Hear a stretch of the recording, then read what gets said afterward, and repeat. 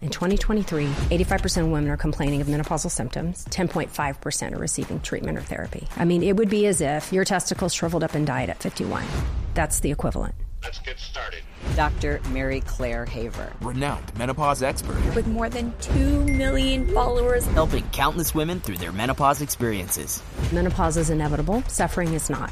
But a woman is more likely to be prescribed an antidepressant for her menopause than hormone therapy. Women by the thousands are like, oh my God, I had no idea. That's when I realized no one's talking about this. So here's their laundry list of symptoms. We've categorized about 70. So there's brain fog, changes in her sexual function, weight gain. But here's the scary things, and the studies have been done.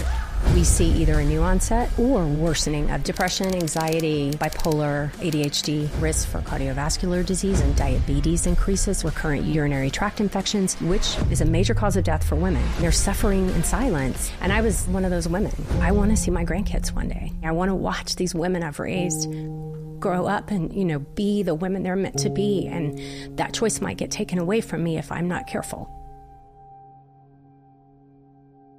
But there's lots of things that we can do. For example, we see a dramatic loss of muscle mass. Focus on strength training. This is going to determine your longevity as you age. Strength over skinny. And what about your diet? I developed a program for my patients, and it's not rocket science. It's... Whether you're a man or a woman, menopause is going to affect you because it's going to affect 50% of our society. And there is 1.2 billion women being affected by menopause right now. And whether you're a man or a woman, most of us don't have the answers. How do we help?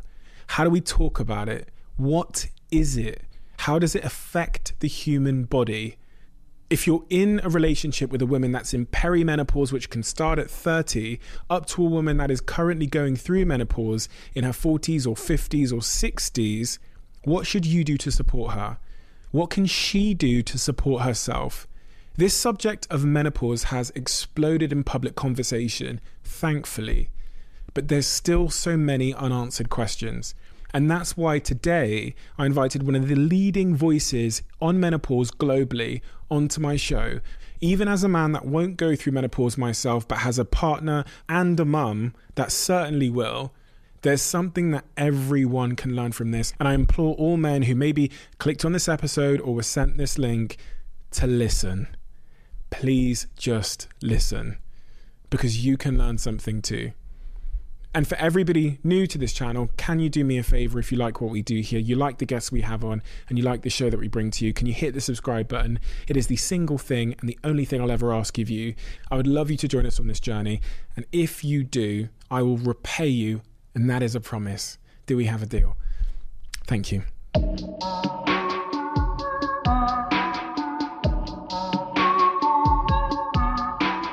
Dr. Mary Claire Haver, why do you do what you do? I started out in medicine the way most people do. I wanted to help people. And in our training and school, we get to have a little taste of all the different specialties. And my very last rotation in my third year was OBGYN. And I really liked surgery. I really liked some of the surgical subspecialties. So I thought that would be my path. But then when I delivered my first baby and all that rush of emotion and dopamine and how beautiful that whole process was, I knew that that was going to be my calling.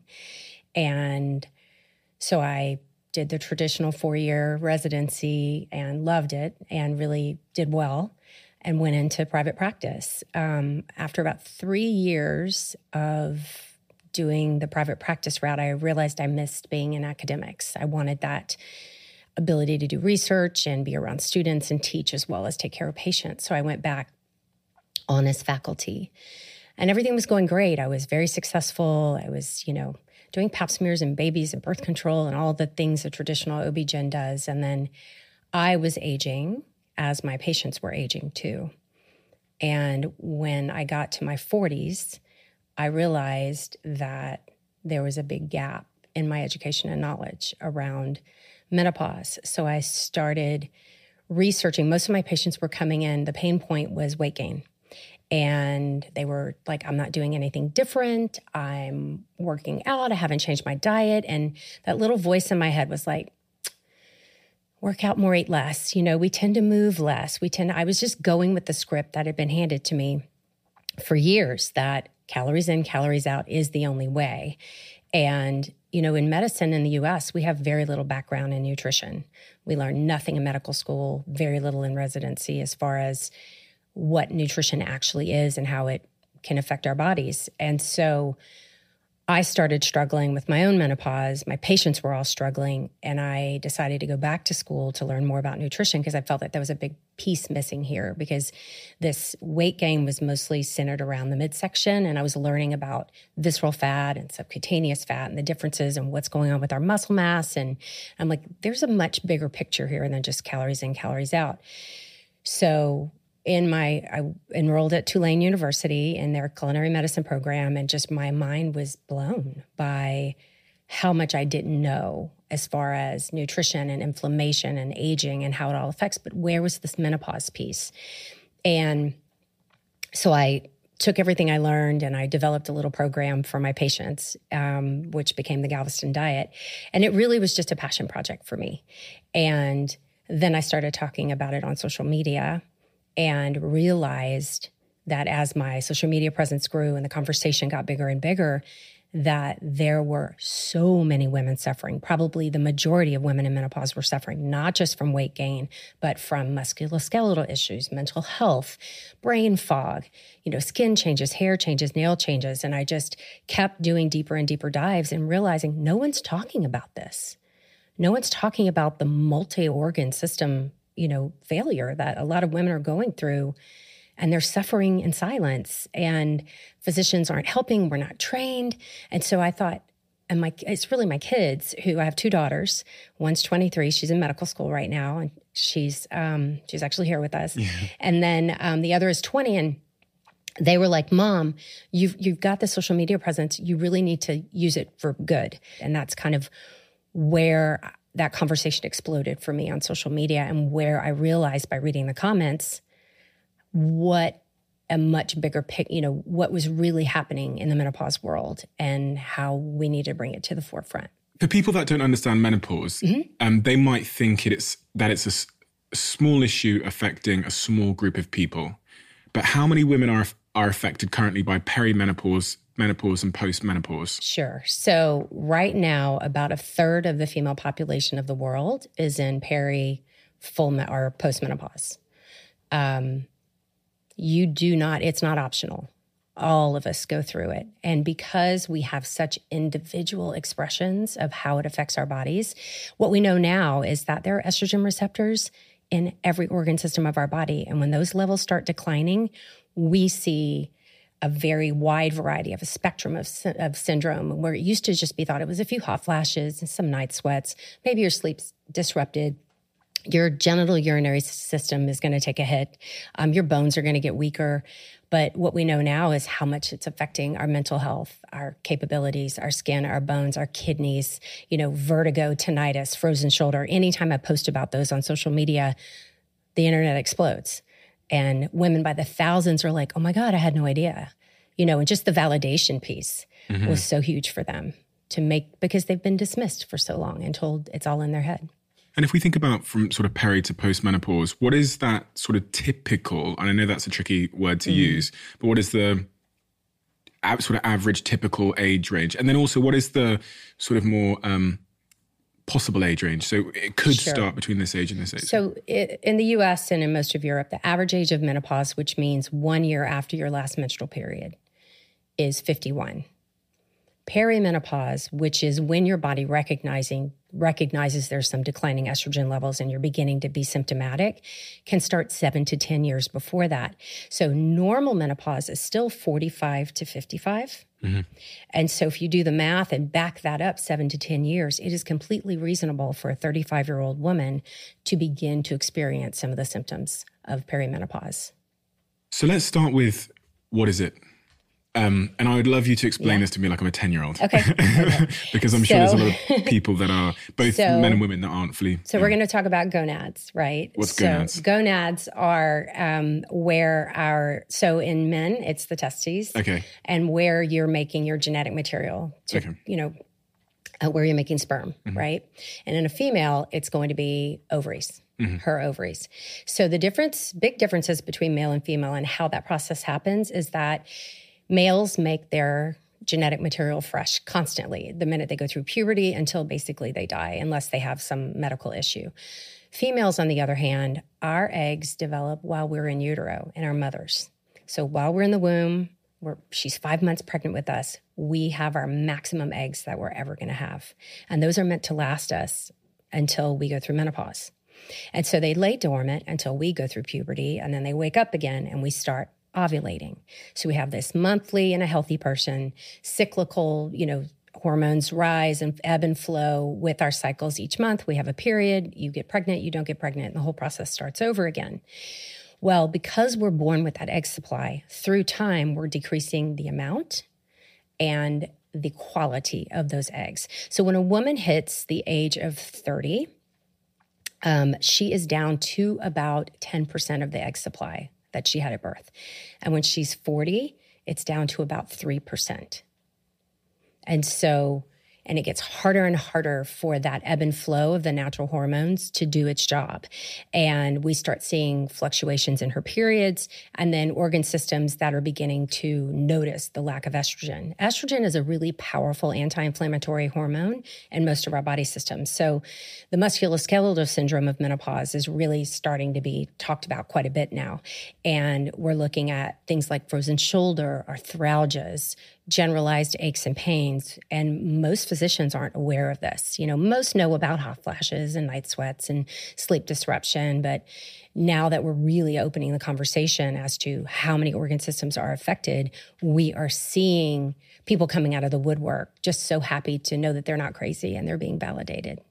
And what's happening at these sort of 3 stages? So we have the perimenopausal stage, which is, from what I've understood there, when estrogen levels start to drop. Right. So we start seeing disruptions in the force. So instead of that nice monthly estrogen surge with ovulation and then the progesterone goes up, we start the elongation sometimes, or they even get closer together. I call it the zone of chaos. What used to be a very reproducible, dependable system starts failing. So some women will have irregular periods, meaning they're spacing out, they're skipping periods. Others will have really heavy periods, like hemorrhagic almost.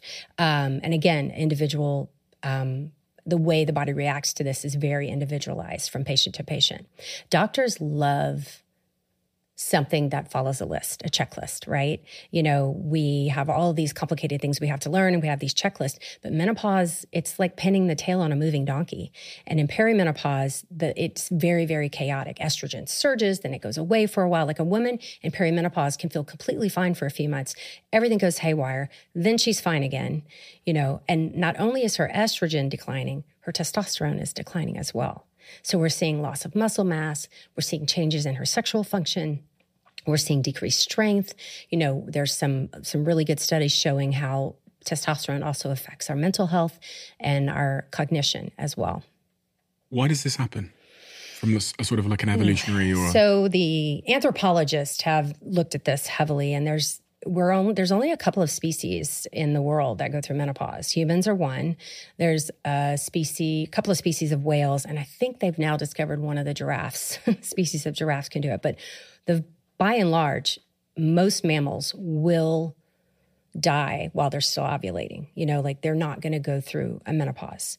And so there's something called the grandmother hypothesis, where there was an evolutionary advantage for a woman to survive if she stopped the ability to have children at some point.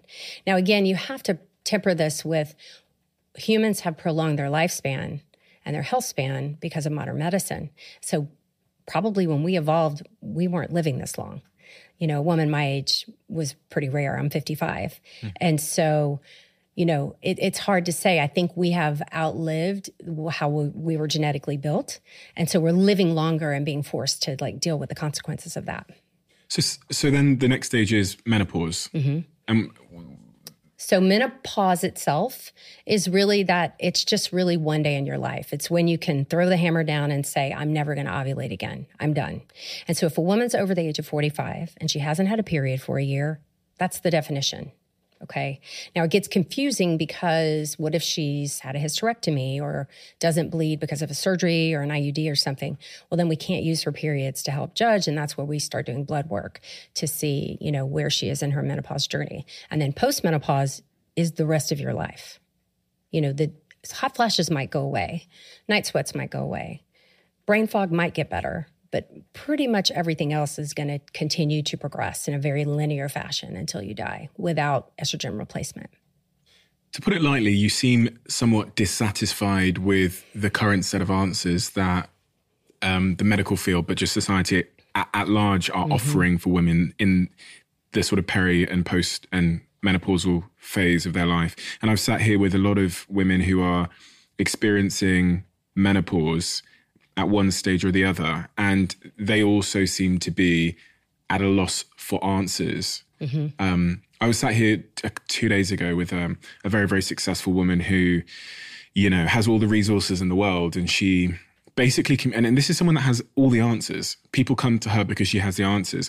And the one thing she doesn't seem to have answers on, in her own words, in her life at the moment, is menopause. She's rummaging around the internet, Googling things, finding contradictory information. And when you sat down, you had that same energy, like you feel like women have been, dare I say, let down by a system. I think the medical system is letting them down. I think society is letting them down. Our value and our worth. In medicine, I came through this wonderful training program. I'm very proud of what I learned. I'm very proud of the care that I gave, except I was a horrible menopause provider for probably 15 years. I knew what I knew. I relied on my training, and I didn't look outside of the traditional confines of training. This is such a systemic problem that, I'm going to tell you a story, and this is true. And it's embarrassing, but I think it needs to be said because I think it really highlights how women are treated in medicine. When I was in training, we had these upper level residents. So we have a hierarchy where you have different years of training. So I was in the early years, maybe my first year, and we had these clinics that we would run to take care of patients. And so we have obstetrics and we have gynecology as like divisions in our training. So in gynecology, everything gets lumped together. Pediatrics, menopause. We had no specific menopause clinic. I maybe got 6 hours of lecture in a 4-year curriculum. And so we'd have these women coming in midlife, and they had multiple complaints. They didn't feel good. They weren't sleeping. They were gaining some weight. They were, aching. They, just this laundry list of things that were a little on the vague side. And my upper levels would say, oh gosh, good luck with that. You've got a WW on your hands. And that was code. We never wrote that in the chart. This was not taught to me by faculty. This was just kind of a handed down in the lore of training. And a WW was a whiny woman. And that was code. And now I know that she was perimenopausal, suffering from her list of symptoms, of now which we've categorized about 70. And they were frustrated because they didn't think they could help her. Now, remember, the Women's Health Initiative, which was a study that was supposed to do a lot of good for women, it was originally designed, and it was stopped in 2002. That was the end of my training program, was 2002. So I come from one of the last groups of physicians in the U.S. that were ever trained in hormone replacement therapy, and then the rug was pulled out from under us. So the WHI, there were mistakes, there was misinformation in the reporting, and there was misinterpretation of the results. All of that has been walked back, re-looked at. We know that for the vast majority of women, hormone replacement therapy is safe and effective and can give a woman her life back if she chooses to take it. But that option has been taken off the table for the vast majority of women. Recently, I just saw the numbers. 85% of women will come in complaining of what we know now. This was in 2023. FDA looked at the numbers. 85% of women are complaining of menopausal symptoms. 10.5% are receiving treatment or therapy today. Is there something in you that feels somewhat, even though you're a doctor, somewhat let down by the medical system or skeptical about the medical system for personal reasons? I'm one of those women. I thought I'd be one of those girlies who would just breeze through menopause because I was thin. And I was, thin meant healthy. I still, that mentality was alive and well when I trained and through most of my practice. I came through a very fat phobic,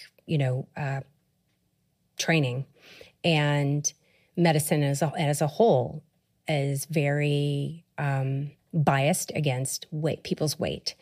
And so now that I've done a deep dive into nutrition and done a deep dive into menopause and really sat there and listened to patients and realized that, women who were gaining weight with menopause, they've done nothing different.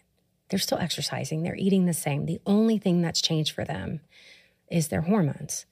And they're being categorically dismissed at multiple doctor's visits, or worse, here's their laundry list of symptoms. The root cause is menopause, but it's not recognized.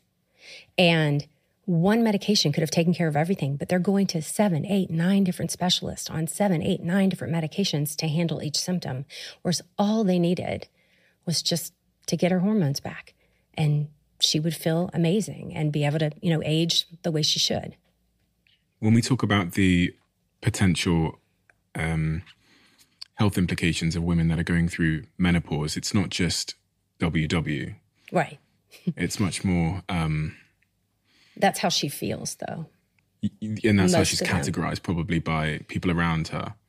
But there's real health consequences and life-altering health consequences, lifespan-reducing health consequences. Yes. What are those? So we know that a woman's risk, and the studies have been done. It's not just aging. Of course, aging plays into this, but when you add in menopause as an independent risk factor, her risk for cardiovascular disease increases, her risk of diabetes increases, her insulin resistance starts going haywire immediately. Your listeners and your people who watch on YouTube will be shocked. I'm going to say how many of their cholesterol levels shot up in their 30s and 40s with no changes in diet and exercise. We see cholesterol levels changing, skin, hair, teeth, the dental changes, the inner ear changes, the vertigo is incredible. The frozen shoulder is legion. What's frozen shoulder? Frozen shoulder is an adhesive capsulitis of the shoulder joint. And it is very common in menopause. So estrogen has this amazing anti-inflammatory effect, especially in our bones and joints and muscles. And frozen shoulder is super common, and it takes about 2 years of therapy to get it to break up. So the capsule that is right over the bone where the muscles attach becomes encapsulated and adhesed and stuck. And so you have to get in there and break it up and do lots of training. So like a woman wouldn't be able to reach behind her back to do her bra. That's one of the things. Or you go to take a picture with your girlfriends and you can't put your arm, or you can't lift your arm above here. That's one of the studies that I, presented. A lot of the stuff I do in social, I'll present the studies because I like to have data. And, I'll get 10,000 comments on, oh my God, that happened to me. That happened to me. That happened to me. Not that I can fix it, but at least they know this is something that it's not your fault. You didn't do anything. Your just estrogen levels dropped, which led to increasing inflammation in those joints. And have they seen that there's a reduction in lifespan in women that go through menopause that aren't treated in a certain way? So we know that women on HRT have a lower all-cause mortality. What's HRT? Hormone replacement therapy or menopause hormone therapy. So in the studies that have been done, the observational studies and in the WHI, women who were on hormones, especially beginning early in their menopause. Okay, so estrogen, there's a window of opportunity for reduction of some of this burden of disease. And it is starting in perimenopause or within the first 10 years of your menopause. That's the sweet spot for being able to decrease your risk of diabetes, decrease your risk of cardiovascular disease and dementia. When we go beyond that, we start losing those benefits because estrogen is better at prevention than cure. And so my medical school daughter was like, Mom, I'm never going to be without estrogen. I'm going to start in perimenopause. Like, I'm not going to be one of those women who's ever off estrogen. Of course, she's my daughter and listens to me on social media all day. So she's a little biased. But she says, why can't we get to that point where we have no gaps in our estrogen supply? We just support starting in perimenopause, offer it to all women. Not all women will choose it, and I support that. But we're not having the conversation and they're not being given the choice. So what age with your daughter would you advise her to start hormone replacement therapy if she so chooses? So I would say we start checking levels and we start looking probably in late 30s. Certainly if she starts having any symptoms out of the normal, she's living her best life, doing all the right things for her health, and all of a sudden she's not sleeping well, or she's having aches and pains, or she's noticing, changes in her body. Most women can tell you something was wrong. I couldn't put my finger on it, but I knew that something in me had changed, and I wasn't responding to things the same way.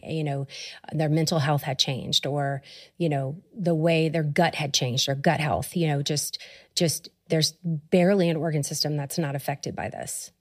I sometimes wonder because, there's the person going through it and then there's those around them. And they might know themselves that something's wrong, the person that's going through perimenopause or menopause, but the people around them won't understand typically what's going on with that person. So they might do the old WW thing, or they might label them something else. They might misdiagnose it as another mental health predicament. I remember a woman in my life whose behavior changed around this age, and I didn't know about perimenopause or menopause. It's in hindsight now that I look back and go, oh my God, everyone around this person thought they had bipolar or something. Right. I mean, it's probably contributing to divorce rates, maybe in a good way. At this time, I one of the positive things I see about menopause is that women are cutting the things in their life that don't make sense anymore. They're not putting up with, as a society, we tend to take on everyone's burden and, take on the emotional labor in a lot of relationships, take on the organizational labor. And I see, because they're struggling so much with just staying afloat, they're able to just quickly say, no, I'm not doing this anymore. You need to pick up whichever relationship they're in. You need to pick up your end of the bargain here. I can't do all of the organizational labor, the emotional labor. And I have a patient who's a divorce attorney, and she said, I really think a significant percentage of this divorce is menopause. And either they're prioritizing what's important to them, or they're not getting the support that they need. And how can we give them the support that they need? So I think it's important that we talk about it. I encourage every single patient I have, all my followers on social media, tell your story. Tell your story to anyone who will listen. Tell your daughters, tell your nieces, tell your sons, tell your loved ones. Make this a normal part of the conversation so that we see it coming, we understand what might happen, and that no one feels crazy and alone when they're going through it.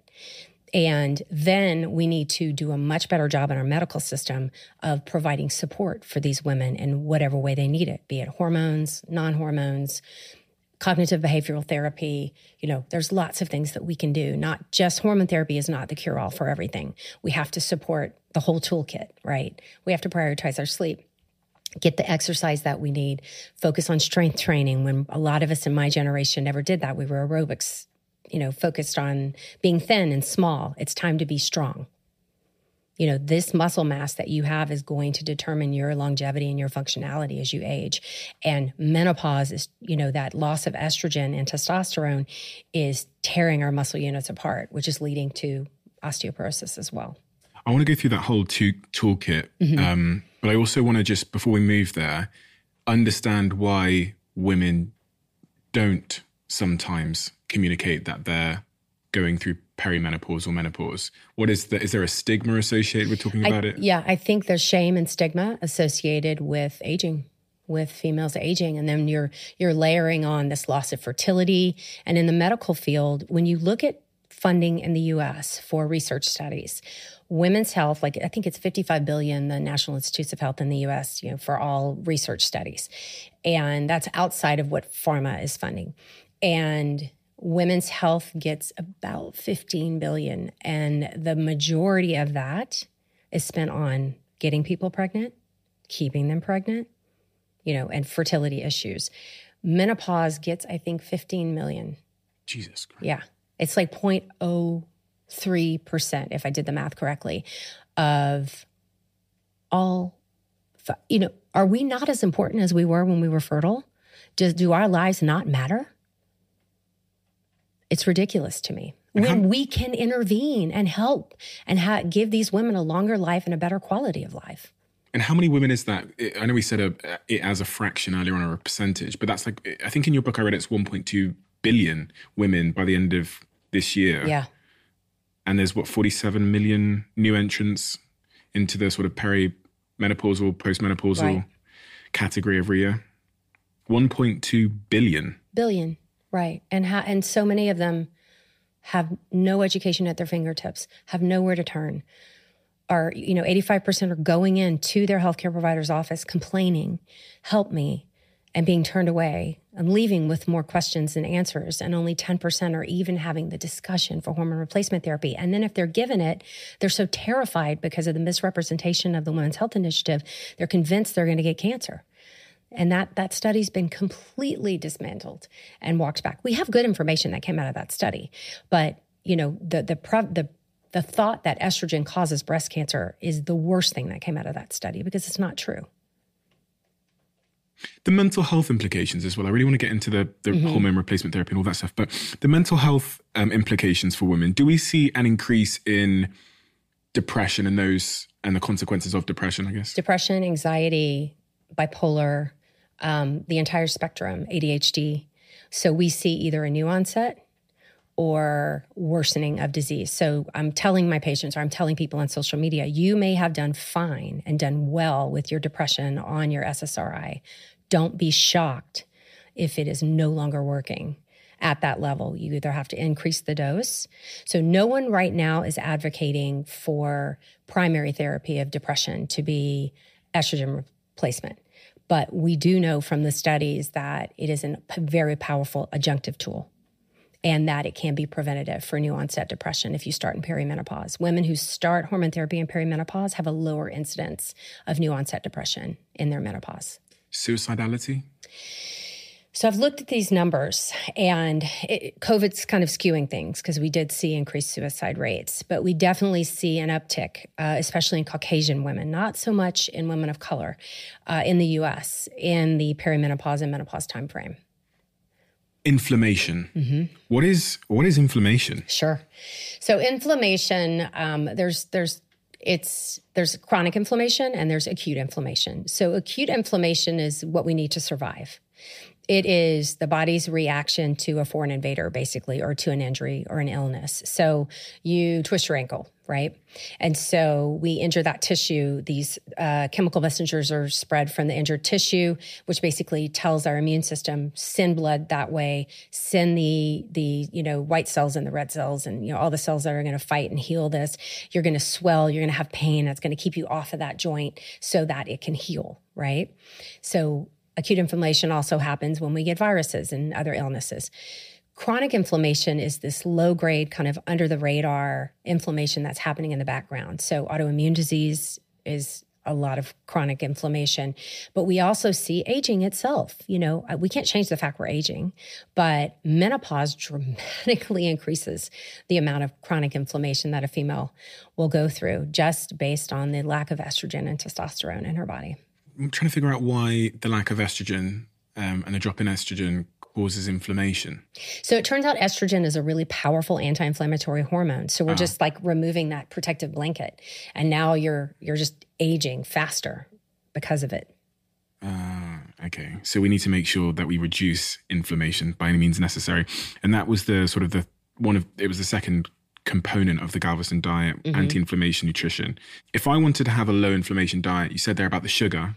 Is there anything else that I've got to be aware of or avoid or choose in a supermarket? Sure. So I try to teach the principles in the form of let's add things in rather than restrict, because then we get into eating disorders. And so keeping tabs on your added sugars, keeping those less than 25, but fiber.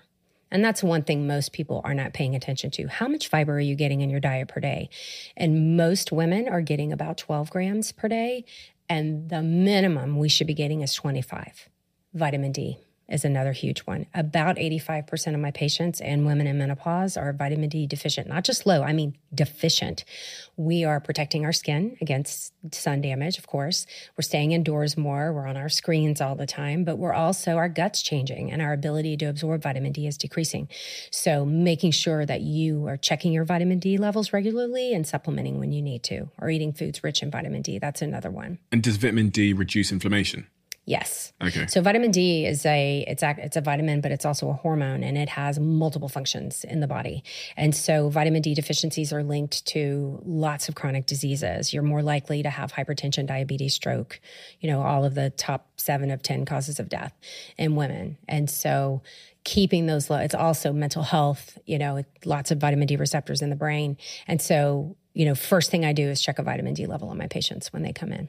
So many of my nutrition-based or medical or doctors that I've spoken to on this show have spoken about fiber, especially in the last 6 months. People historically speak a lot about protein and all these kinds of things, but for some reason, everyone seems to be talking about fiber all of a sudden. So fiber does lots of things for us. It slows down the absorption of glucose into the bloodstream. So that keeps our insulin levels lower over time. It feeds our gut microbiome. Soluble fiber. So there's 2 types of fiber. There's soluble and insoluble. So insoluble is what kind of, when you mix up a fiber supplement, you see the stuff precipitate down to the bottom. That's the insoluble fiber. That's what pulls water into the gut and kind of moves things quicker through the colon. Soluble fiber dissolves in water. That's the cloudy part. That is the food for our gut microbiome. That is the prebiotic. You don't need a prebiotic if you're getting enough fiber in your diet per day. And so keeping that gut microbiome fed and healthy and happy is going to do a multitude of things. Like that kind of data is exploding right now in the research world as to where the gut microbiome, how to keep it healthy and what organ system it affects. Our gut microbes make these things called oxybutirates, which are then absorbed into the bloodstream. And people who have high levels of oxybutirates are actually healthier and have less coronary artery disease, less dementia, less everything. So really, nutrition, when I talk about the menopause toolkit, hormone therapy is just one very small part of the puzzle, but nutrition should always be first. It doesn't matter how many hormones you take if you're not covering your nutritional basis the way you should. And what are some sort of fiber-dense or fiber-rich foods that are in, every supermarket? Avocado, chia seeds, nuts, berries, your cruciferous vegetables, things that are crunchy, that's fiber. That's making the crunch. Apples, there's so many. Don't find much fiber in lean meats or any. So it's going to be your fruits and veggies and seeds and nuts. Asparagus, tomato, spinach, celery? Asparagus, celery, yes. Tomato, not so much. Just think of things that, the crunch is usually from the fiber. Okay. Fasting. I'm a fan. It's not for everyone. It's not a great way to lose weight. The data on weight loss is conflicting at best. You can eat a lot of things that will undo the goodness of fasting in your eating window if you're not careful. And so there's good data, though, on neuroinflammation and fasting and on systemic inflammation and fasting. So I recommend fasting for the systemic inflammatory benefits. And we do see some really nice lowering of insulin levels overall from fasting. There's so many different types of fasting people talk about. So when I'm teaching fasting to my students or to my patients, I recommend the 16-8. So that's where Mark Mattson's data. So that's 16 hours of fasting in a row, followed by about an 8-hour eating window. Now, for other, again, it's individualized. Some people do great with a 14-hour fast, a 15-hour fast. 16 is just kind of something to shoot for. And if someone's going to consider incorporating fasting into their life, give yourself about a 6-week trial. Don't just try to go 16 hours without food if you've never done it before. Your body will adapt. And so the advice I got and what I do and what I teach now, so I used to break my fast about 6 a.m. before I exercised. So I pushed that window to 6:15. And I did that for 3 or 4 days until it felt normal, natural. I wasn't hungry. Then I moved it to 6:30. And then I just kept bumping that window out in 15-minute increments over weeks. And by week 5, I remember sitting at my desk and I had my lunch ready to go. And I was still at the hospital at the time and saying, oh my God, I made it. It's noon and I don't feel bad. So I had just slowly let my body adapt and adjust. And then I've been fasting, since 2015, probably 2014. And And it's just a normal, natural part of my life. I don't even think about it anymore. Have you noticed any effects of that?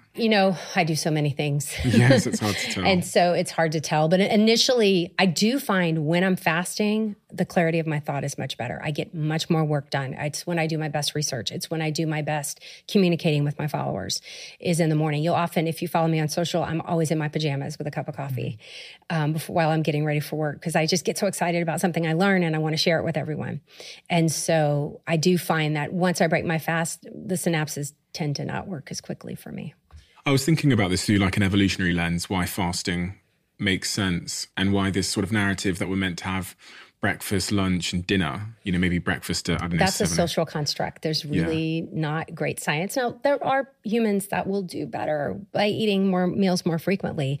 And that's why I say fasting's not for everyone, especially if it triggers an eating disorder. If you have diabetes or you have, hypoglycemia, fasting may not be for you, but most people can do it successfully. And so I really encourage people to experiment with it and see how they do. I was wondering if, I always try and think through like an evolutionary framework, and I was thinking about how in our hunter-gatherer past, we would have... Meals were not available 24/7. Yeah. And we would have needed like a really focused brain to go out on the hunt. So this explains why when we're like hungry, our brain's working better. It almost seems like there's more, oxygen or nutrients in the brain. The brain tends to work better using the ketones for fuel than glucose. Though glucose is the preferred fuel in the body, And but when they did studies, they were animal studies, so take this with a grain of salt. But and they did their mazes. The animals tended to get through the maze quicker and learn quicker when they were fasted rather than after they were fed. They were a little lazier. Ketones. You can also use ketones as an energy source if you use the keto diet. You can. But I think, when Mattson and those researchers were doing their research in Alzheimer's and dementia, there was no keto diet. They were just knowing that people were utilizing ketones for fuel, which is a normal, natural process. We sleep. And so we burn through the glucose in our bloodstream, then we burn up what's in our liver in the, gluconeogenesis, and then it switches to fat to burn for fuel. And so now there's people who like to take exogenous ketones. I've never experimented with that. I don't have any literature in menopause to support that use. And the third component of the Galveston diet is this idea of fuel refocus. Right. So that's looking at, food. We're looking at the macro and micronutrients. So I'm really going hard on fiber and vitamin D and magnesium and things that we tend to, as a gender, be deficient in, especially with menopause. So I'm really trying to highlight those things to make sure, instead of counting calories, let's see how much vitamin D you're getting every day. Let's see how much fiber you're getting every day.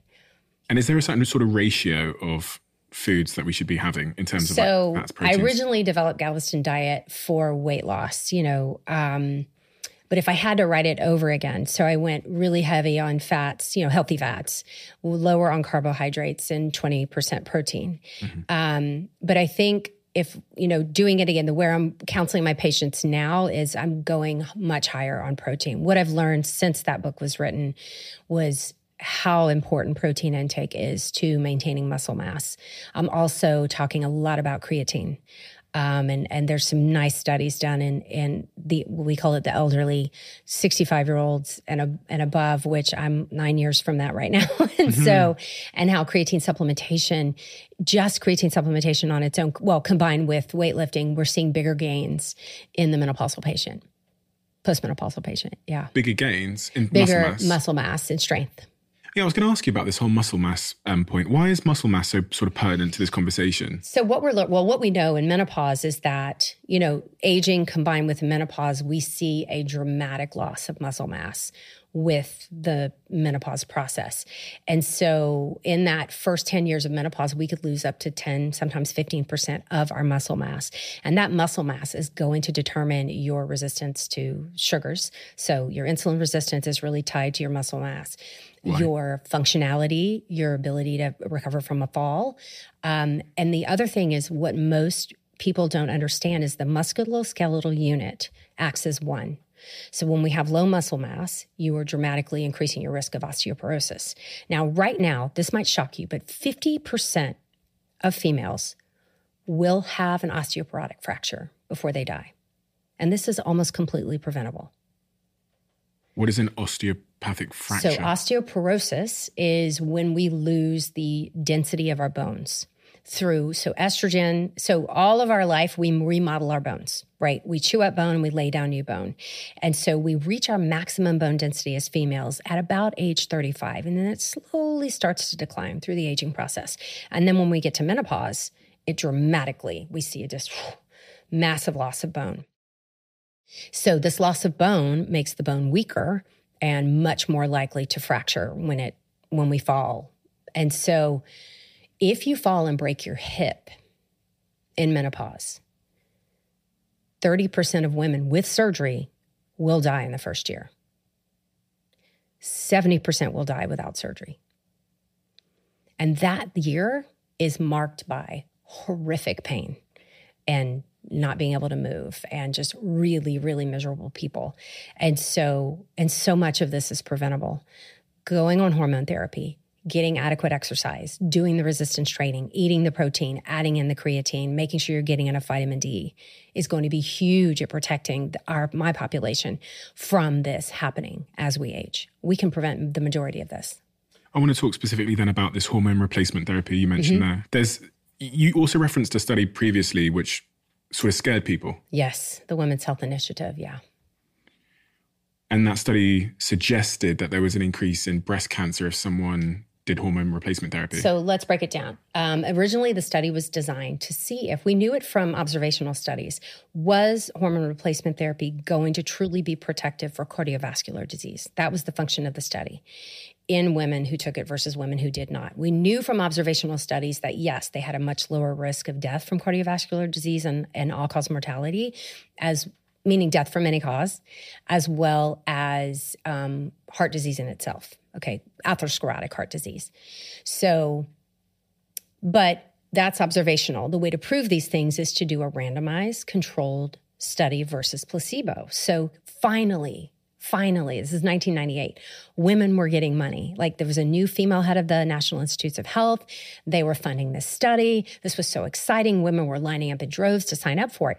But because the end game was to prove whether or not it was protective for cardiovascular disease, the average age of the patient was 63 years old.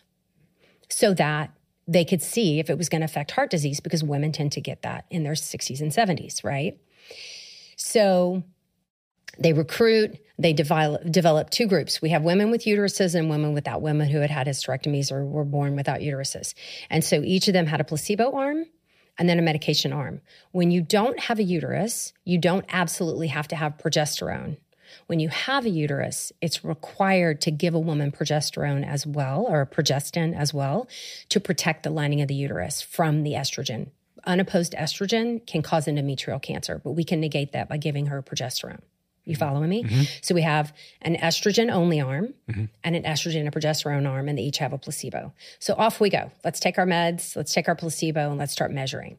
What they saw in the estrogen plus progesterone arm after 2 years was a very slight increased risk of breast cancer versus placebo. Now, you have to understand there's a difference between absolute risk and relative risk. So the relative risk the absolute risk went from 4 out of 1,000 women per year to 5 out of 1,000 women per year. So 1 out of 1,000 women treated in the estrogen and progestin arm developed breast cancer over placebo. That is a 25% relative risk increase. And that is the statistic that set the world on fire. So the researchers held a huge press conference at the Watergate Hotel in D.C. Every major news outlet, this was before the internet, and announced that estrogen causes breast cancer. Now remember, these women were on estrogen plus the progestin, which is called Provera. The estrogen-only arm continued for a few more years because the women on estrogen only, not only did they not see an increased risk of breast cancer, they had I think it was a 20% decreased risk of breast cancer. Relative risk. Yeah. And the relative mortality went down 40%. So we think it's because estrogen feeds a breast cancer cell, but it doesn't cause breast cancer. Our highest levels of estrogen are in pregnancy, and it's so rare to ever be diagnosed with breast cancer. And a healthy breast cell has estrogen receptors. And all that estrogen receptor positive means is that that breast cancer cell went from healthy to cancer through a mutation, but retained its estrogen receptors. And so we can use those receptors against the cancer cell to treat the breast cancer. So that study has been walked back. Multiple studies have been done, but like the whole mindset has not changed. Myself, as an OB-GYN, was still the lowest dose for the shortest amount of time, and only in women where absolutely nothing else is helping her hot flashes. Menopause was defined by the vasomotor symptoms. That's it. Vaginal estrogen, which is just putting estrogen locally in the vagina. So one of the biggest things we see in a huge amount of patients, like well over 50%, is something we call genital urinary syndrome of menopause. And it is the bladder, the vagina, and all of the tissue in between all has a lot of estrogen receptors. And when we take the estrogen away, that tissue becomes very thin. We lose elasticity. We see recurrent urinary tract infections. The most likely treatment to help a woman in menopause with recurrent urinary tract infections, which is a major cause of death for women, is vaginal estrogen. And it's safe for everyone, even with breast cancer. And so even that option is taken off the table for so many women who are suffering needlessly with horrible, painful intercourse, dryness, recurrent UTIs. And it's just such a simple thing to help a woman and fix, and they're not being offered that treatment. Is vaginal estrogen the only form of administering estrogen? So we have, no. So when we look at hormone replacement therapy, we have, or any medication, we have like steroids is a good way to think of it. Yeah. So say you have a rash and you go to your pharmacy and you pick up a, cortisone cream. That's local therapy, right? So vaginal estrogen cream, there's pills, there's different ways to put it in the vagina, but that's considered local therapy. It's not absorbed systemically. We're just treating it kind of at the moment.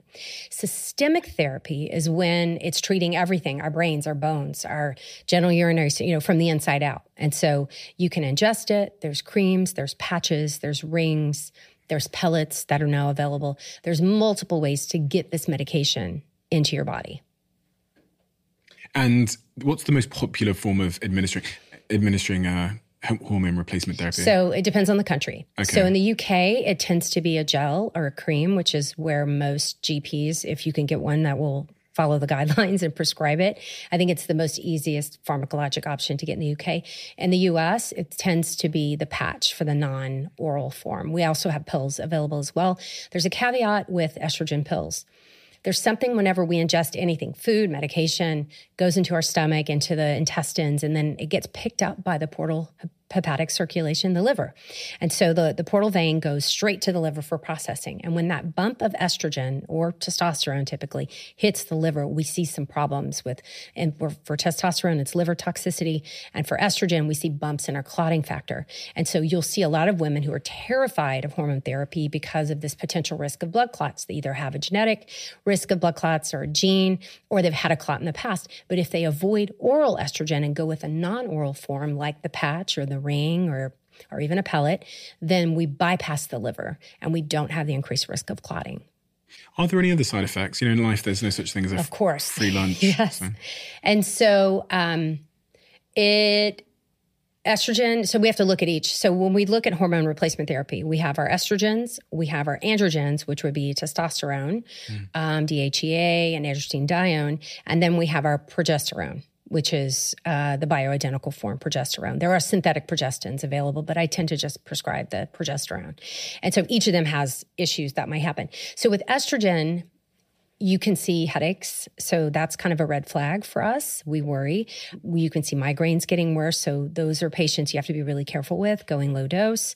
You can see unexplained. So 40% of patients on menopausal hormone therapy will have vaginal bleeding. Doesn't mean it's a period. We have not woken your ovaries up. They're gone. We are just stimulating that tissue in the lining of the uterus, and it's bleeding a little bit. It's usually self-limited. It can go away on its own. If it persists past several months, we'll get ultrasounds to make sure we're not missing a polyp or something there. But it's one of the things I warn my patients about. So things I worry about, headaches. Some women, depending on the formulation, so for the patch, it has an adhesive, right, to get it to stick to your skin. And there's probably 10% of women will have some kind of an allergic reaction to the adhesive. So then we have to look for alternative forms.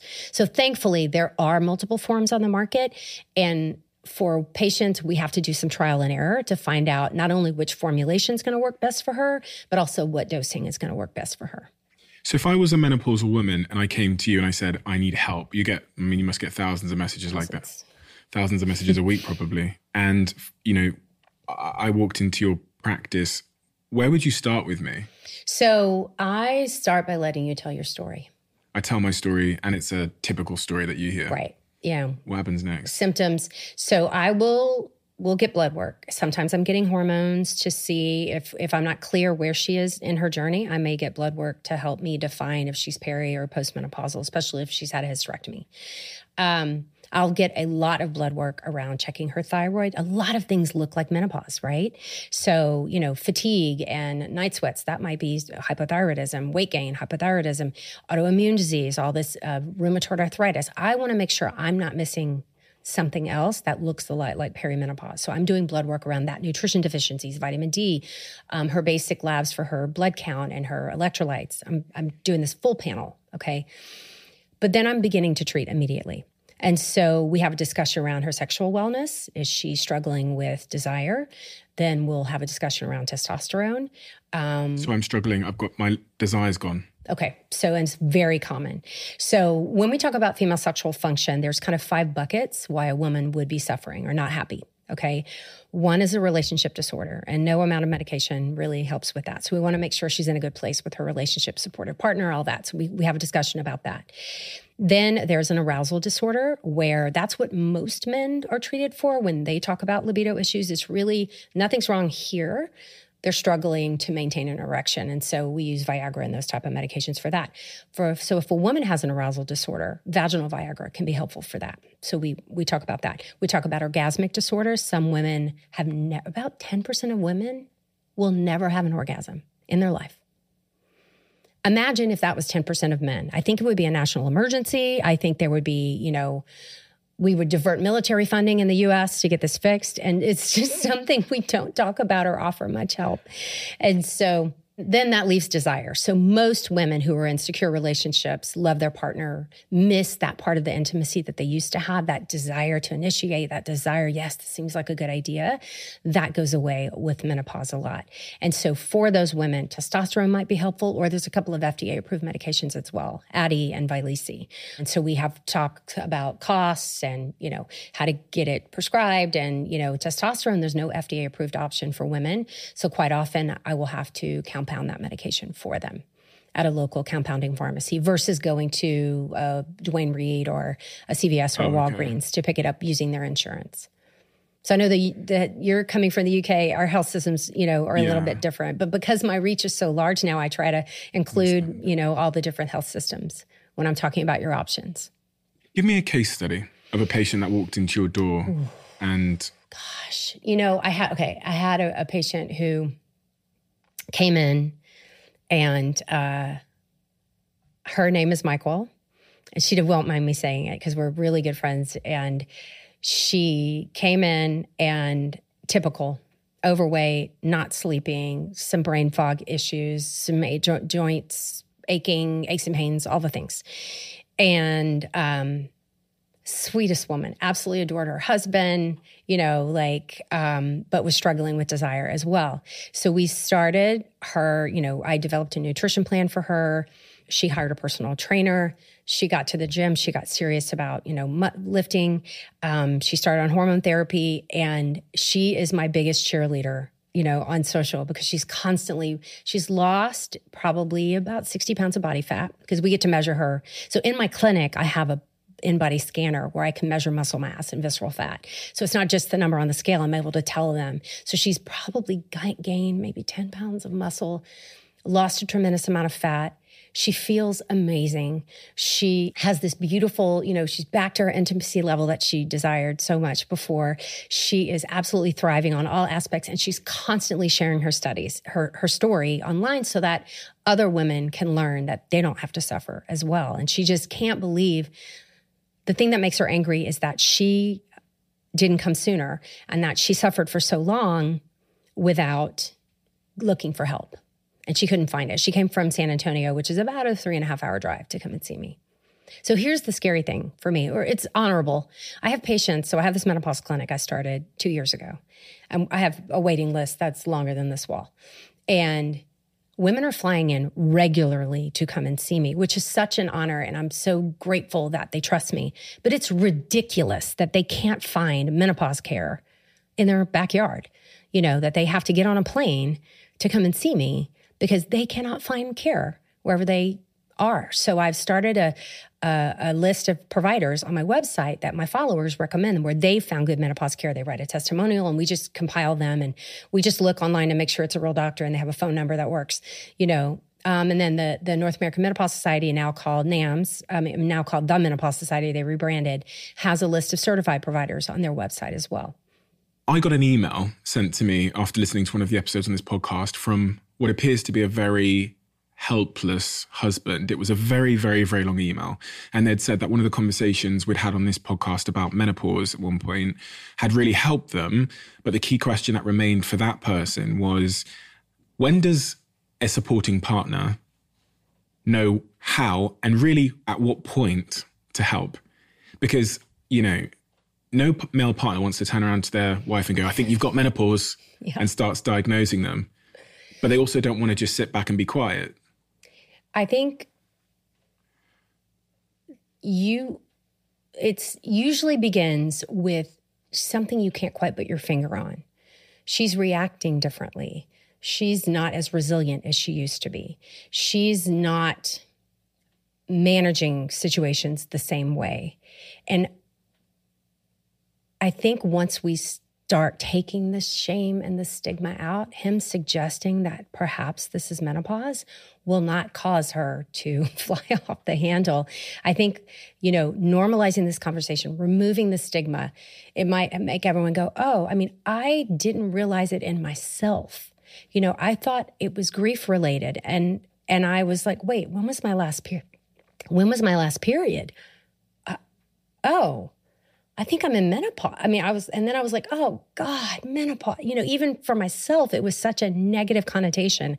I had that Sex and the City episode in my head when Samantha thought she was in menopause and how horrible it was for her. And then it turns out she wasn't and everything was better again. And I'm like, gosh, is this, first of all, I applaud him for wanting to try to do something because so many, you think women don't understand what's going on. And so, one, bravo for wanting to be helpful. Two, say it with love. Say it gently. And then find a provider or find a healthcare provider to go in and start the conversation. And one of my best visits with my patients are when their partners come and that the conversation is held together. And it really opens their minds, to what's going on in her body and helps understand what we can do therapeutically, what needs to be done at home. This is a special time for her. She's going to need extra help. We're going to get through this. It doesn't have to destroy your sexual life or your relationship or whatever. It definitely can take a toll if left untreated. But, bless him for doing it. Like we talked about a little bit earlier, there's probably a fair amount of dissolutions of relationships because no one's talking about this process and what it could do to someone. This might be a really stupid question, but I ask a lot of stupid questions. Do men go through anything like this? So there's a lot of debate about menopause. The short answer is not really. We see men's testosterone levels peak at about age 19. No shocker there. And then this very slow kind of downtick until they stabilize at about age 35 to 40. And then they stay stable for the rest of their lives. But there's a difference there's a big variation from man to man where the shape of the curve looks the same. But as far as normal men's range is from 236 to about 1,000. So there's a big, man-to-man variation. And there is a lot of men who are supplementing when they come in on the low end, and they're feeling a lot better. Now, this is not my area of expertise. This is not, I just read a lot of this research, on testosterone, and men are included in it. And so they are finding that they are having better cognition, feeling better, having more energy, et cetera. But there is no menopause. Their testicles don't stop working. I mean, it would be as if your testicles shriveled up and died at 51. That's the equivalent. Gosh. I do have to say, at the start of this conversation, when you said if that was happening to men, the reaction would be different. I have to say, I think I agree. I think that because it's one side of the population, I think it's kind of been overlooked over the last 10, 20, 30 years. Mm-hmm. But if it was men or both genders, I think it would be a different response. And so much of what women were going through in menopause were dismissed as psychological. Mm. And really at multiple times in their life, it's all in her head. We never said it's all in his head. That's not a thing on the wards. It's all in her head was very much alive and well in my training and along a lot of my practice. I find myself now even having to pull myself back a little bit just because that was ingrained so much to always look for the psychological reason. I mean, a woman right now in 2023 is more likely to be prescribed an antidepressant for her menopause than hormone therapy. Multiple reasons for that. The way we were trained, the way we were taught to approach a woman's medical issues, and also the fear, unfounded fear around the Women's Health Initiative and what it did to, physicians feeling confident about prescribing hormone therapy. Is there anything else that you do on a day-to-day basis in your life that we haven't talked about yet? Is there any sort of apps or tools? So I really like Headspace. I know there's some good meditation apps. I really thought meditation was woo-woo and not anything that, I would just sit there and my brain would be bouncing all over the place. But once I went through menopause and suffered so horribly from the mental side effects and the death, all of this happening at once, to me with my brother's death, aging parents, teenage girls in the house, and realized something's got to give. And so I hired like a counselor. I went to therapy, and she recommended getting an app to help guide me through meditation. And that has really turned the needle for me. Really? Yeah. How?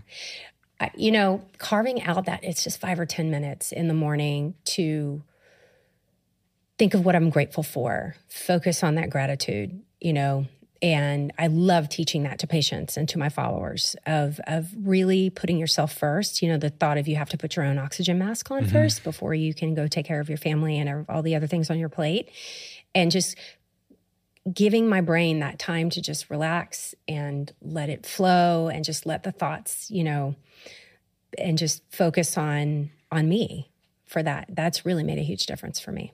What role does sleep play in all of this? So sleep disruption is massive, massive, massive in perimenopause and menopause. And when we don't sleep, we see everything. I tell patients, if you're not, that's the thing we need to work on first. We need to get you sleeping because nothing's going to work until your body is able to restore itself. That's when we build muscle. That's when, our brain resets. That's when our whole body, and if you're having disrupted sleep and you're waking up at 3 a.m. and your brain is racing, everything is worse. Your cortisol levels spike, your insulin resistance goes up, everything gets worse. And so when my patients come in, we focus on sleep first and nutrition pretty much. And easier said than done though, right? With yes. Sleep. If their sleep disruption is due to hormones, then it's such an easy fix. I just give them back the water they were drinking and they sleep again. Where the struggle is if someone's never been a good sleeper, then that's probably out of my area of expertise. I'm going to send them to a sleep medicine specialist. One of the things that we now see a correlation is a sleep apnea, even in a thin patient and menopause in women. We're seeing a big bump in the sleep apnea rates in women who are, they don't even have to have a weight problem. And what is sleep apnea? That's when people... So sleep apnea is when you stop breathing or you snore quite a bit. You see the palate relaxes and you're not getting as much oxygen, into the body and into the brain. It's a big health risk. And what is your personal sort of exercise regime? What do you do? So, I came from the 20 years of just I was exercising to be smaller. Mm-hmm. And now I'm moving to be stronger. And so now I'm doing resistance training. So I have a treadmill that I set up on an incline. And I do a lot of Zoom calls there. I do lots of meetings there. So when I'm working from home and working on the Galveston diet or the new book, I'm doing it on my treadmill, but at an incline. So I'm really working on my legs. I will wear a weighted vest so that I'm getting the upper body. So I'm doing this for bone density. I'm doing a lot more lifting than I ever did in my life because I have a body scanner in my office. I have sarcopenia. I have a genetic I'm very thin individual and was not blessed with a lot of muscle mass. And the fact that I focused on being thin for so long, and that was my social currency is, I was thin, I was healthy. Probably I lost that window of opportunity to gain more muscle easily in my 20s and 30s. So what I would tell my 35-year-old self, what I preach to my daughters is, focus on being strong, not small. Muscles, strength over skinny. And so the muscle mass that you develop now is going to serve you so much more than the lack of fat or this perceived lack of fat that you think you need. Don't worry about the curves that you have. That's natural. That's the way you're built. Let's get some muscle. And what about your diet? So what my personal? Yeah. Eating window. I think we talked about. Yeah. So I tend to, I break my fast at around noon-ish, typically if I'm hungry if I'm traveling or, on a plane, I don't do well on a plane without food. And so, but on a normal day when I'm like going to clinic and the night before is when my diet starts, I will pack up my meals and snacks that I'm going to take to the office with me when I see patients. And so I know what I've got. I'm doing, I'm loading up on protein. I'm doing something green, some kind of a green veggie. I'm doing lots of fruit. I've got nuts and seeds. I eat nuts and seeds all day long for the anti-inflammatory benefits and for the healthy fats and for the fiber. And so I've got all that. So I'll break my fast at about noon. And then between patients, I'm constantly snacking. I'm really focusing on protein for myself. I don't have a weight problem. And so I'm trying to get stronger. And so my protein needs have really increased. And so I'm sometimes doing a protein bar or a shake middle of the day to help with that. And then in the evening, now we're empty nesting. So it's just my husband and I. And so we'll kind of discuss what do we have in the freezer. We'll pull out some salmon or, we'll make some, burgers or something. And, we try to be protein centric. And then we're adding in like a beautiful salad with lots of avocado and chickpeas on the side. So I think I've covered it all. Yeah. So I'm typically done eating by 8 p.m. Mm-hmm.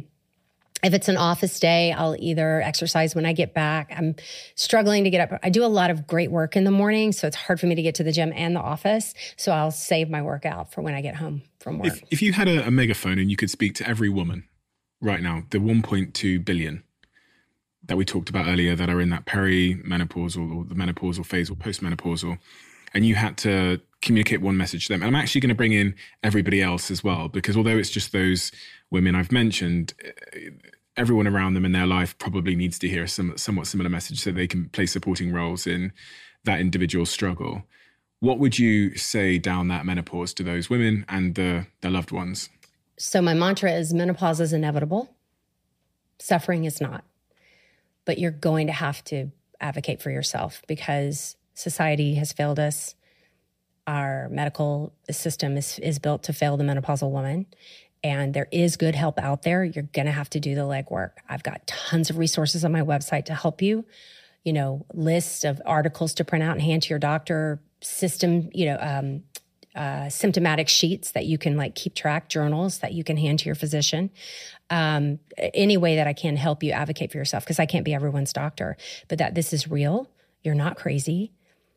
This is happening, and there are lots of things that we can do, even non-hormonal. Don't feel like if you're not a candidate for hormone therapy that you're stuck. Exercise, nutrition, other pharmacology, stress reduction, sleep. It's time to take care of yourself first so that you can have the best end of your life that you deserve. You are always one decision away from taking your business to the next level. And a decision that's helped me to transform my business is moving over to NetSuite, who I'm excited to say are a sponsor of this podcast. If you don't know already, NetSuite is the #1 cloud financial system, bringing accounting, financial management, inventory, HR into one platform and one source of truth. It's reduced IT costs because it lives in the cloud, so you can access it from anywhere. And the cost of managing and running multiple systems because it's in one unified business management suite. My team and I don't have to worry about tasks being manual and clunky. And it means that I can be more efficient and to focus on more important things like bringing you the best episodes and guests on this show. So I become one of the 37,000 companies that have already made the move over to NetSuite. NetSuite has extended its one-of-a-kind flexible financing program for a few more weeks. So head to netsuite.com/Bartlett for a free product tour. Back to the episode. Your family have a history of health complications and illnesses, right? Yeah. What is that history? But also, has that played into your overarching perspective about nutrition, the healthcare system, how it treats people? So I'm one of 8 children. I have 6 brothers. And my oldest brother, Jep, died when I was 9 years old from acute lymphocytic leukemia, one of the most common forms of childhood leukemia. Now the cure rate is 95%. But at the time, he was put into remission, and then he came out of remission in his late teens and died like a year and a half later. So my childhood was that year and a half was all about trying to save him. And everything my family did of taking him to Memphis, which was so far from Louisiana where I grew up, to St. Jude's Hospital, the last-ditch effort to try to, find another chemotherapy regimen, which he failed. And that kind of drove me. But, it was leukemia. It was childhood. It was one of those things. Fast forward to he died in 2015. So 2010, my brother, I knew, had HIV and had also contracted hepatitis. And he was doing great on his HIV meds. His counts were good. He was healthy, functional. He'd been with the same partner for over 30 years. But then his liver was getting worse and worse and worse. He also struggled with alcoholism. And so that kind of combination was really hard to watch and love him through his choices, And he ultimately died in 2015. He had a stroke. And then I was able to go do his end-of-life care. And the first book I wrote, I talk about him in the book because in my rush to deliver his care, I forgot my own. And that's when I realized I was menopausal, was through my grief process. I thought I was grieving. I gaslit myself. Like, no, you're not sleeping. You're waking up all night. You're, upset, and your mental health and your brain fog is all because you're just grieving his death. And then my next brother, Jude, was diagnosed with stage 4 esophageal cancer. Shortly, he was diagnosed when Bob died, and then he survived a few years. So Bob died at 56, and Jude died at 57, and I'm 55. And I don't, I know a lot of it was lifestyle, but I still have those genetics, and I'm about to survive 3 of my 6 brothers and outlive. And I know that these choices that I make with my nutrition, my exercise, my sleep, my stress reduction, what I call the menopause toolkit, and my choice for HRT are all, I want to see my grandkids one day. If I'm lucky enough to have any, I want to watch these women I've raised grow up and, be the women they're meant to be. And that choice might get taken away from me if I'm not careful. So, a lot of what I do and why I do it is because I have to. I may not get the choice. What an incredibly important mission you're on, and what incredible work you're doing. Because there are, as we've talked about, there's been a group of people in society that have kind of been, I guess, disillusioned, but they've also must have felt incredibly isolated in their experience and what they were going through. Mm-hmm. And it seems that there's been a real shift in recent times towards the conversation around menopause. And hopefully these conversations, if anything at all, will dismantle the stigma, which is often the first sort of wall that needs to fall for people to be able to take action and have those conversations. And just speaking from my own experience, I didn't really understand what any of this stuff meant until I started doing this podcast. And I had the first couple of guests on, and then someone said the word menopause to me, and then we started having a conversation about it. And I go, oh my gosh, maybe when I was in school, someone should have told me about this phase of life. We talk about how to get a job, but it seems to fall off. You know, the education system seems to stop caring once we've had kids, almost. That's what we're experiencing here as well.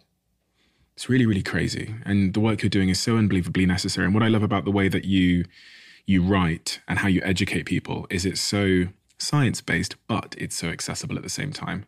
That's always been my superpower, I think, and I realized that very quickly in my career, was that I had this knack of being able to take something really complicated and break it down into terms that people could understand, that, you know, most people would be able to grasp and walk away from. And you have nuance and empathy, which is the necessary ingredients when you're talking about subject matter like this, where everyone's symptoms are typically quite different from one another, and they all have different circumstances. We talked about other, you know, conditions and contraindications that might be complicating things. And you seem to have a really wonderful empathetic view on all of those things, and an appreciation that everyone's circumstances are entirely different. I'm excited, and I'm really looking forward to having more conversations like this and learning more, because although I am a 30-year-old man, I have a partner that I love. I have a mother that I love. I have an older sister that I love. My partner's 30 as well. My sister's 36. My mum is 60 now. Nearly 60 now. I challenge you to have this conversation with her and ask her about her experience. I really applaud all the, and I don't know whether I should say this or not, but I really applaud all the men that got to this far in this conversation and chose to listen and have an appreciation that the betterment of 50% of our population who are going to go through something is the betterment of all of us. Exactly. And that they also have a role that they can play in being a support and encouraging and having the conversations that will bring down the stigma and the suffering of what is currently about 1.2 billion people, but will be 50% of people in our population. So I highly recommend everybody goes and checks out both this book, which is The Galveston Diet, but also, can we pre-order the upcoming book now? Yeah, it's available for pre-order wherever you buy books. And you'll think it'll be out in 2024 For sure. The latest May. The latest May, okay. And that's called The New Menopause. So you can pre-order that now wherever you get your books. And that's the culmination of many decades of very, very hard work. So I'm very, very excited to read through that myself. And the Galveston Diet book is out now as well. It's been out for a little while. We have a closing tradition on this podcast where the last guest, and also your website's an incredible resource for all of this, all of the things you talk about, right? And your social channels, etc. We have a closing tradition on this podcast where the last guest leaves a question for the next guest, not knowing who they're leaving it for. And the question here is, you get one last conversation with somebody you love, a child, maybe your husband, maybe someone else. What do you say to them in that conversation that maybe they haven't already heard? I love you.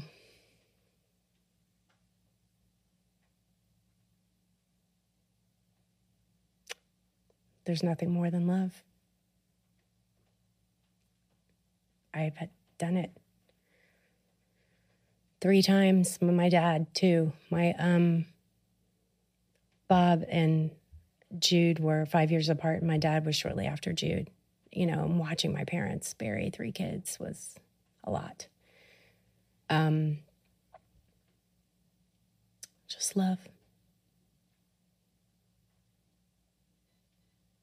Thank you. You're welcome. Thank you so much. Do you need a podcast to listen to next? We've discovered that people who liked this episode also tend to absolutely love another recent episode we've done. So I've linked that episode in the description below. I know you'll enjoy it.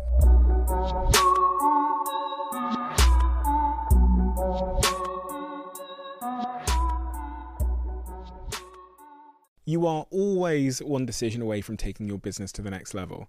And a decision that's helped me to transform my business is moving over to NetSuite, who I'm excited to say are a sponsor of this podcast. If you don't know already, NetSuite is the #1 cloud financial system, bringing accounting, financial management, inventory, HR into one platform and one source of truth. It's reduced IT costs because it lives in the cloud, so you can access it from anywhere. And the cost of managing and running multiple systems because it's in one unified business management suite. My team and I don't have to worry about tasks being manual and clunky.